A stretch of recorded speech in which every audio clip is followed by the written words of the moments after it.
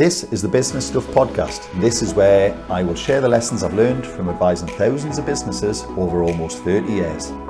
Each episode will give you practical insight to allow you to learn from other people's mistakes. I'll be pulling in experts from our team and the world of business, and together we'll make sure your business is giving you what you want. My name is Martin, and this is the Business Stuff Podcast. Hi, it's Marty from the Accelerator team, and this week I'm here with Jack again. Hi, Jack. Hello, you alright? I'm super. Excellent. What are we talking about this week, sir? We're talking about right-sizing. Okay, so most people have probably only heard sizing following down. Or up. People don't normally upsize, the scale up. Scale up sounds better. So people know what growing, expanding the team is, expanding the business. They know what downsizing means, normally. Mm-hmm. Right-sizing is presumably not necessarily about movement in size, it's about putting the right people in. Is that a simple way? Well, it is actually about sizes in terms of like trying to work out what the appropriate size of the business is based on your current resources. So if we think about what's happened over the past 3 or 4 years, we've had a pandemic. That's had a massive effect on the labour market. Some people... Supply chains for materials and everything else. Exactly. We had the Great Resignation, quiet quitting. People left their jobs to do things that they found more purposeful. So as a result, that puts a lot of constraint on businesses in terms of their workforces, and particularly when you're dealing in services like we do, for example. Yeah. Like your people are your main resource. So it's this whole concept of going, well, right, I need to start thinking about the work that I can actually deliver to the necessary standards. So I need to start looking kind of not just at expanding on the supply side, looking at how I can build my workforce. That's proving very difficult for some people. So actually they're looking on the other side and going like, well, what customers do I have, and which customers do I need to keep happy? Where is my growth going to come from? Am I just going to continue to pick up work like I used to previously, that I'll take on any old piece of work just to get the money through the door or get the turnover on the top line? Or actually people are starting to think, well, actually, what work do I want to bring in? So that sounds like being more selective on the work you want. Mm-hmm. You can do that while still growing order. Like, what makes it different? Because you said it's, you look back to the resource you have. So what does that mean? Just to people who might think, like me, what the hell's he talking about? Like me. I've got an idea, but mm-hmm. I presume what you mean is if you've got a factory with 6 workstations in, what maximising what you do with those 6 workstations. Exactly. So because if you need 7, well, it's a new factory. Mm-hmm. Well, yeah, you might go there, but meanwhile, make sure the 6 are working to their peak. Is that what? Yeah, you mean? and in that example there, it's looking at what products are we making right now, and which of those are the most profitable for us to be working on right now, rather than spending a load of time and resource on materials and labour just to get something which has a margin of a couple of pennies. Yeah. Actually, if we build this one, it'll take a little bit longer, but actually our margins will be much higher, so we have to make less of it, and therefore we need less material. So it's not just about the size of people, the number of people and the size of a team. No. It's actually a much broader topic, isn't it? Exactly, yeah. Which explains partly why we've still got quite a bit to say on the topic. Yeah, well, sorry. Rather than we're done. That's everything I've got to say on it. So quite interestingly then, it sounds like you're immediately talking about productivity rates, or is the resource you have being employed successfully mm-hmm. in a productive way, but also, is the job the right job at the right price? Should mm-hmm. you be saying no? Like there's quite a lot of areas here. So where do we start on this then?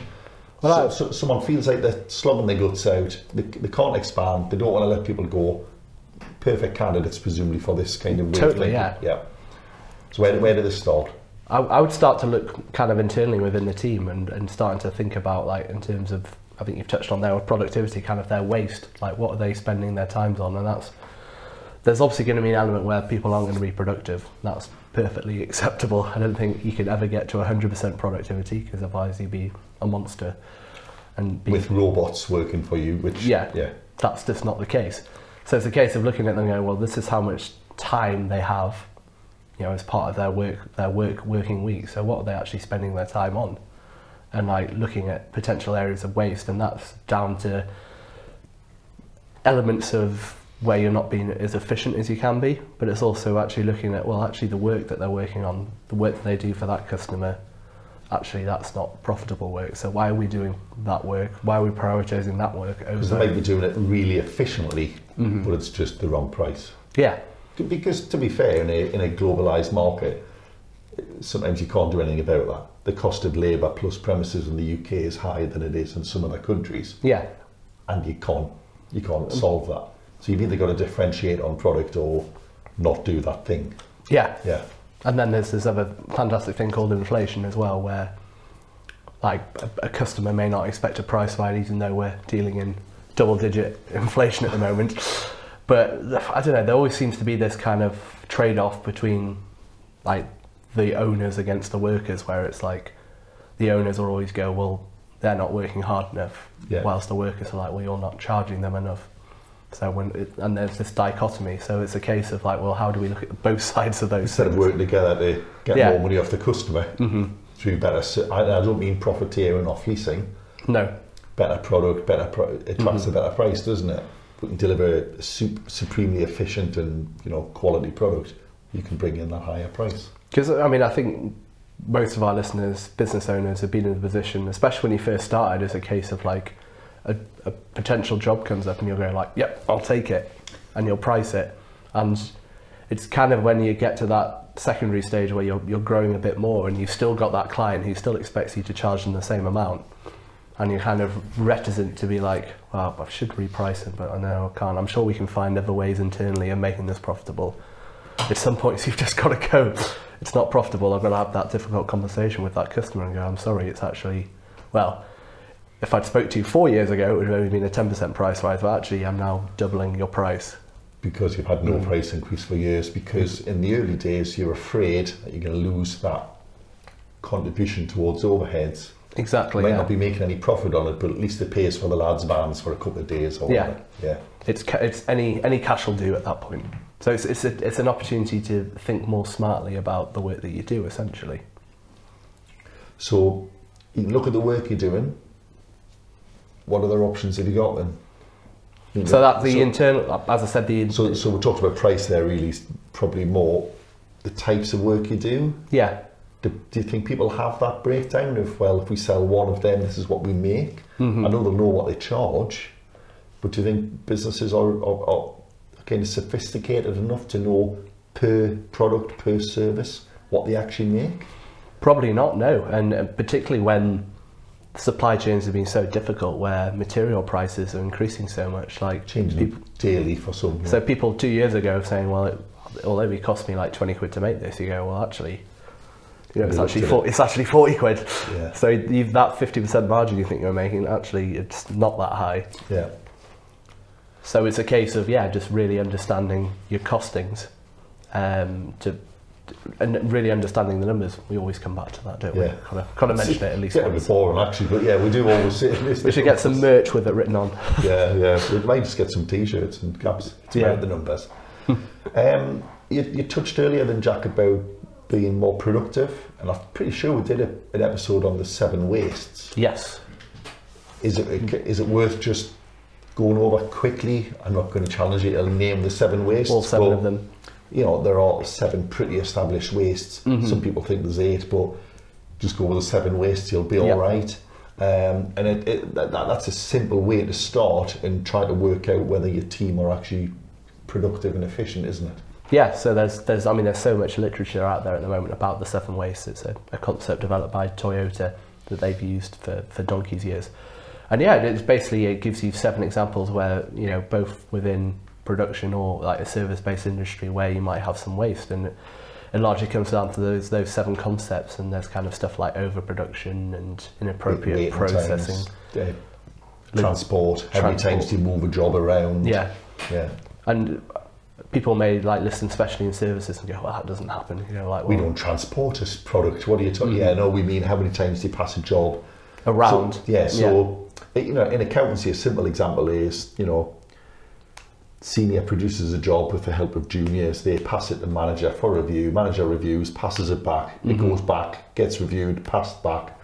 And it can sometimes go up and down between these chains like 2 and 3 lines. That's completely inefficient. So, you need to put the training in to get it so it goes through these steps once. Yeah, similarly, you don't want it to go, the director to pick up the job, prepare it, put all of that time onto the job. Because that's overproduction. Yeah. You've got you commit an expensive resource to do I'll say a cheap job, but I don't mean cheap, I mean a low cost production job. Exactly, so it's quite easy to game one of these 7 wastes and eliminate it entirely, but you normally bring other waste in if you do that. Yeah. But it's actually quite a simple idea once you get into it.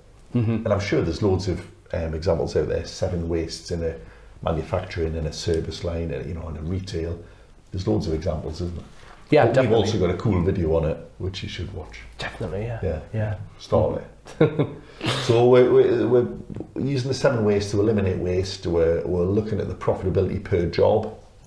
Is there anything we need to expand on there? Because someone might go, well, I know the metal's 40 quid, but how long does it take? It might tie up an oven in a machine shop for 8 hours. What's that cost to run? You got what are the common mistakes people work when they're trying to look at the price or the profit on a job? I suppose people also forget about cash flow in this whole thing as well, because although you break it down to cost per item, it's like, well, you don't buy it per unit. For that example there, you don't buy a single piece of sheet metal that's that big. Yeah. You buy a big piece of sheet metal. Yeah. But you don't pay per use. And it sits in a cupboard for 3 months until it's used, etc. Yeah. All that kind of stuff all comes into it, doesn't it? Yeah. So there you go, like, well, I'm making my margin that I say I am, but why have I not got money in the bank? Is because you've spent a load of cash tied up in stock right now. And touching back on the waste there, you might get 500 of them out of one sheet, but do you actually get 500? Yeah, you say you do. Do you sell as many? Is there a correlation between the sales and because that might be a waste? Yeah, well, because the guys on the shop floor is just cutting them out the middle. And just throwing away 3/4 of it. Or, I'm not suggesting your team are doing this, but I've had plenty of examples in the past where business owners have called by the factory and found their lads working, like, what he's doing, and they were making their own stuff that they were fiddling and selling their own signs, but they were using the business owner's factory and materials, that's very machinery. So they were obviously a lot more profitable on the stuff they were doing on the fiddle because they had no costs.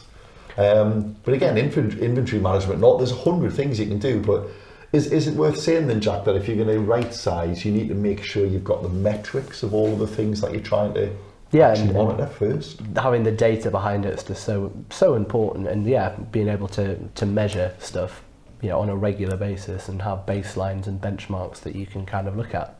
Is there a danger that people won't start the right sizing exercise because they think they need to spend 4 months measuring stuff though?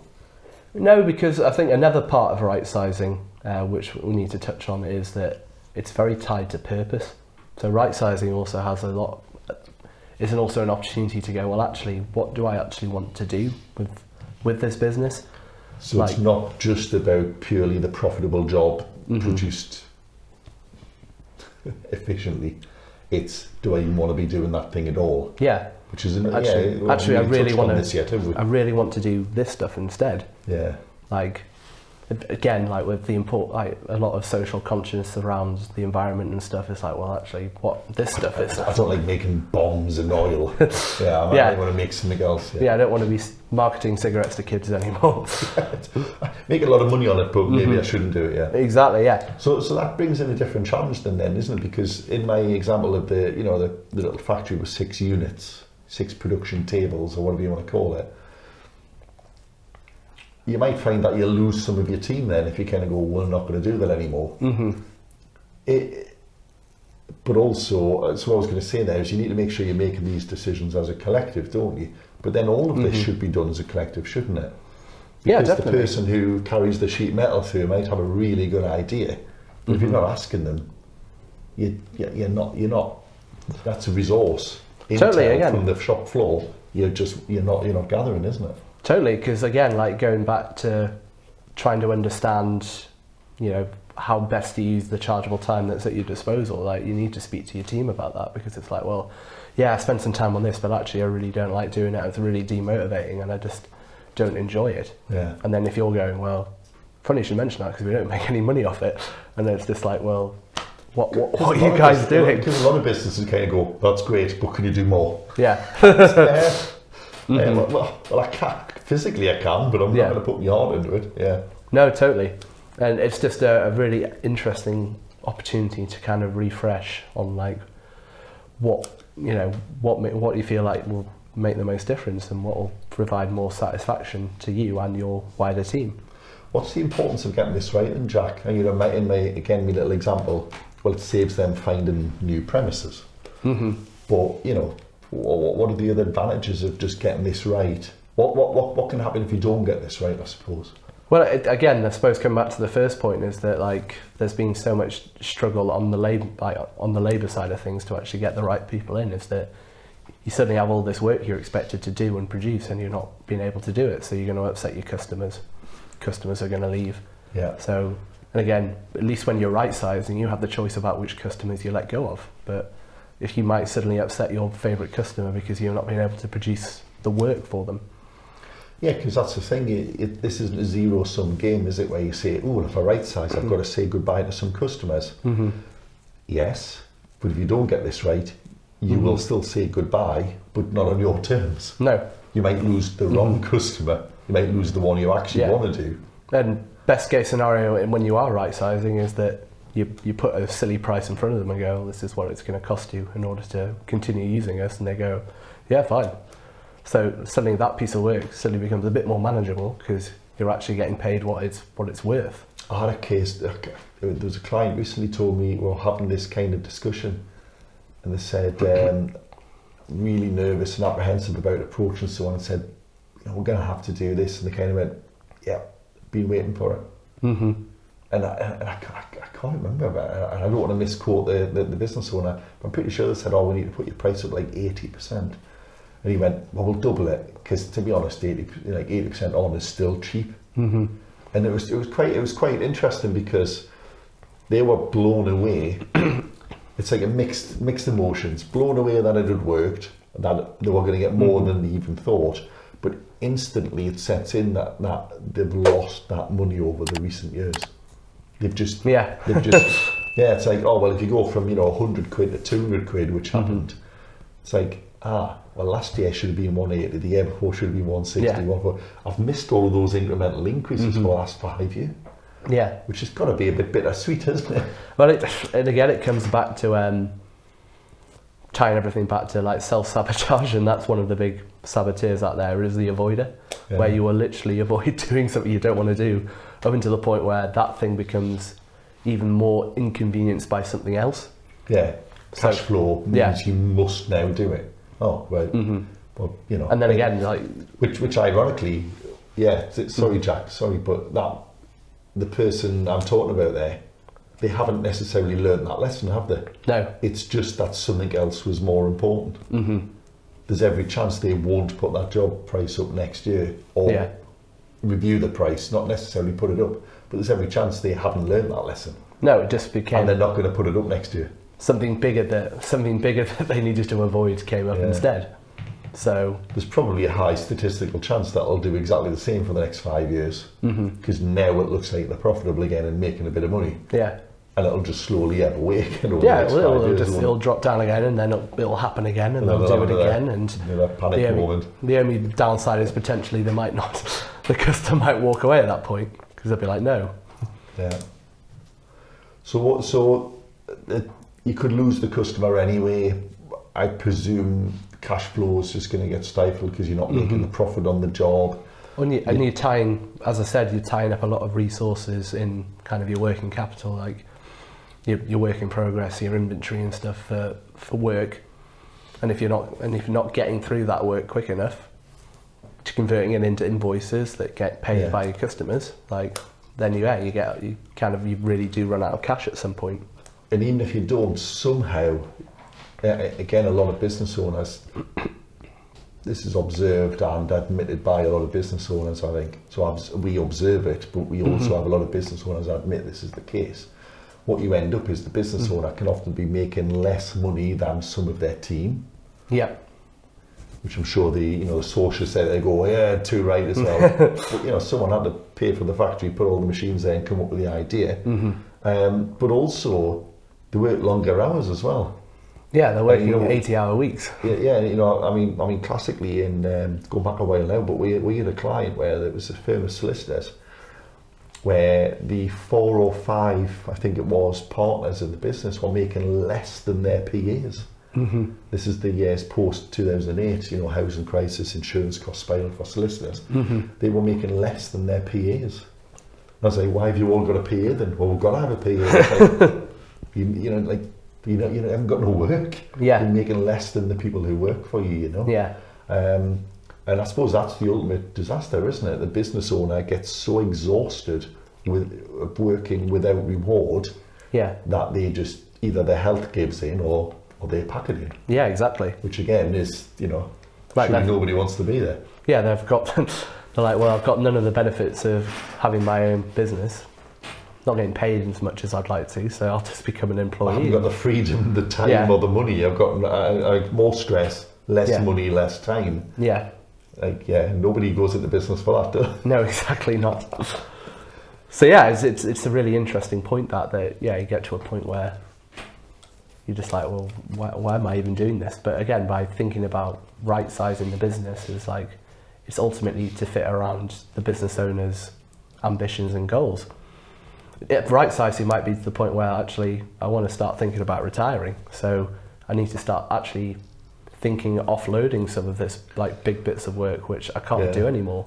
So you touch a good point. Sorry, Jack, you've made me think there though as well. When we're talking about right size, and that might mean you get rid of a service line, you stop a product. Yeah. You haven't got to just stop though. There might be value in that. Yeah. The product that you can't deliver efficiently may just be that you're not set up to do it, and the cost of setting up to do it is too high. Yeah. But you know, the factory around the corner might love that work. Well, just sell them your contract.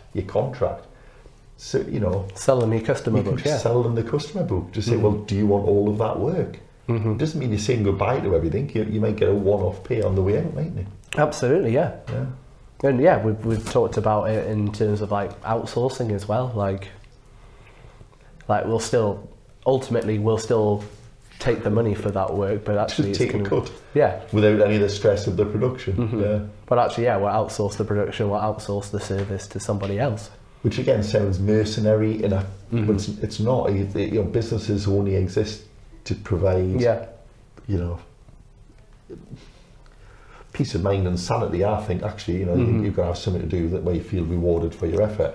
But you know, you're keeping people in a job and you're making a bit of money along the way. You know, it's not a sin, is it? Yeah, I mean, you can give an example of like, you know, an elderly partnership or something where one of them's 10 years older than the other. He's thinking about retiring. The other guy wants to keep on going for another 5 years. Yeah. Doesn't want to spend a load of time training up on something that the partner used to do. So let's just get someone else in, like on kind of an outsource basis to, you know, pick up all of that bits of work that he was doing. Meanwhile, I can focus on the stuff I want to do. Yeah. Therefore I've right-sized the business to where I want to be, so that in 5 years' time I can just go. That could work in reverse as well, couldn't it? Because you know, you might have these 6 stations, one of them's not productive at the moment. It's not that the person is good, they're the right skill, it's just you haven't got enough work. It's also nothing to stop you going out and buying in some of that work, is there? Yeah, you can go on the flip side, you might go, well, I've got capacity to do more, but I can't win it. But don't forget, you can buy work. Yeah. You might be able to approach someone and go, can I do your work? And if you're the expert of that, you might be able to do it and make more profit than they can, even though they're adding a markup on it. Yeah, and there's examples that I've dealt with clients that kind of have done some work on like fulfillment, for example. Like they've started off by renting out some of their space to someone within the industry, and then their business has grown, and they've kind of went, well, if your business is growing, like you need help packing these orders, so how about we can already pack orders, so we'll pack your orders as well. Yeah. Right, okay. And that's just a case of like, it's a win-win. Like, so suddenly they need to rent more space, they're also getting another revenue line, and it's not costing them a huge amount in terms of effort, because the people that were there they're already sourcing all the product and putting the effort into selling it. Yeah, and the people that are there doing the packing are already there anyway. So that's actually a good example of something that might have came out of a waste. We've got empty space, what can we do with that empty space? which is another version of what I was saying. We've got a workstation not producing. What can we do with that? Empty space is just another waste, isn't it? Exactly. Or, well, we need another person, but we haven't got 5 days work for them. Well, you might get a part-time person, but depending on the role, it doesn't always work. Well, you need to find another way to fill them up. Doing some other, reach out to your competitors, see what they're up to, see if you can help them, see if you can. Yeah. Okay then. What's the single thing that people keep getting wrong on this then, Jack? If you could come up with they're doing that, right? Okay then. Like, what's the thing that people keep getting wrong? I suppose it's just the focus on the top line. Always. Growth at all costs. At all costs, yeah. I was going to say, can I offer you one when you're finished? But yeah, it's like, oh well, I'm in trouble. I better grow. I need to get more work. Yeah, that's anything just will do. Not always the case, is it? No. So it's don't get me wrong. We're not saying like growth's a bad thing and should be avoided at all costs. Sustainable, profitable growth is what you want, though, isn't it? And if it means that sometimes you've got to not just look at what work you bring in going forward, but also like what work am I currently working on at the moment, and the relationship I have with my customers right now. Like, do I need to readdress some of these relationships? Yeah. And then it's a case of then looking internally at like how you're developing your staff, how are you recruiting your staff, what's your staff retention like? What training are your staff getting? Are they keeping up to date? Because they might be inefficient because they've had no training for the last 10 years. Yeah. And I used to say this with when we would see a client, I'll say, how do you do your books and records? How long have you done that for? It doesn't matter what they say. If they've done it the same way for the last 5 years, they're definitely not doing it the best way now. No. It's an industry that changes so much so quickly. Yeah. You can almost say that about any industry now. You've always done it that way. How long? Oh, 20 years. Well, there's your problem. That could be the problem. Got this very fancy ledger book. Unless you're thatching roofs or something like that, which pretty much everything else has changed dramatically, isn't it? Yes, that's very fair to say. Yeah. All right. Well, listen, Jack.